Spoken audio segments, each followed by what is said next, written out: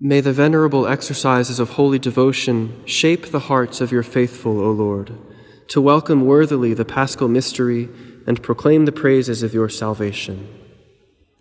Shape the hearts of your faithful, O Lord, the Church prays today at Mass.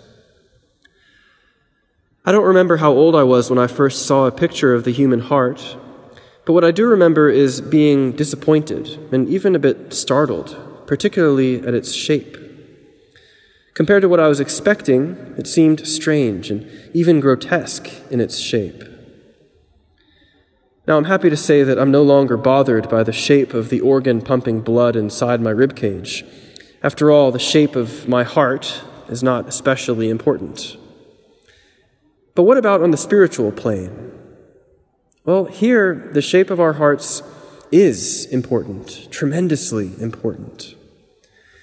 And especially in this time of tense uncertainty and lonely anxiety, of disrupted routines and evaporated motivation, the Church prays today that the Lord might shape our hearts, shape the hearts of your faithful, O Lord. What if we were to be given a glimpse of the current shape of our hearts, spiritually speaking? How would we react? Well, if we were being honest with ourselves, perhaps we would be a bit disappointed or even a bit startled at the shape of them. And we might rightly want them to be reshaped, to be shaped anew. And thankfully for us, this reshaping of our heart is actually, in a way, the essence and the goal of the spiritual life, and in a particular way of this season of Lent.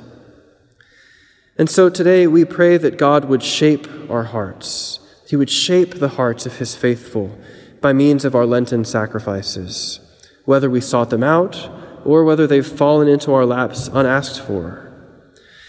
In the midst of our trials, and even by means of our trials, we pray that he may reshape our hearts into the shape of charity, of humility, of mercy. Shape the hearts of your faithful, O Lord, after the pattern of the Sacred Heart of the Savior.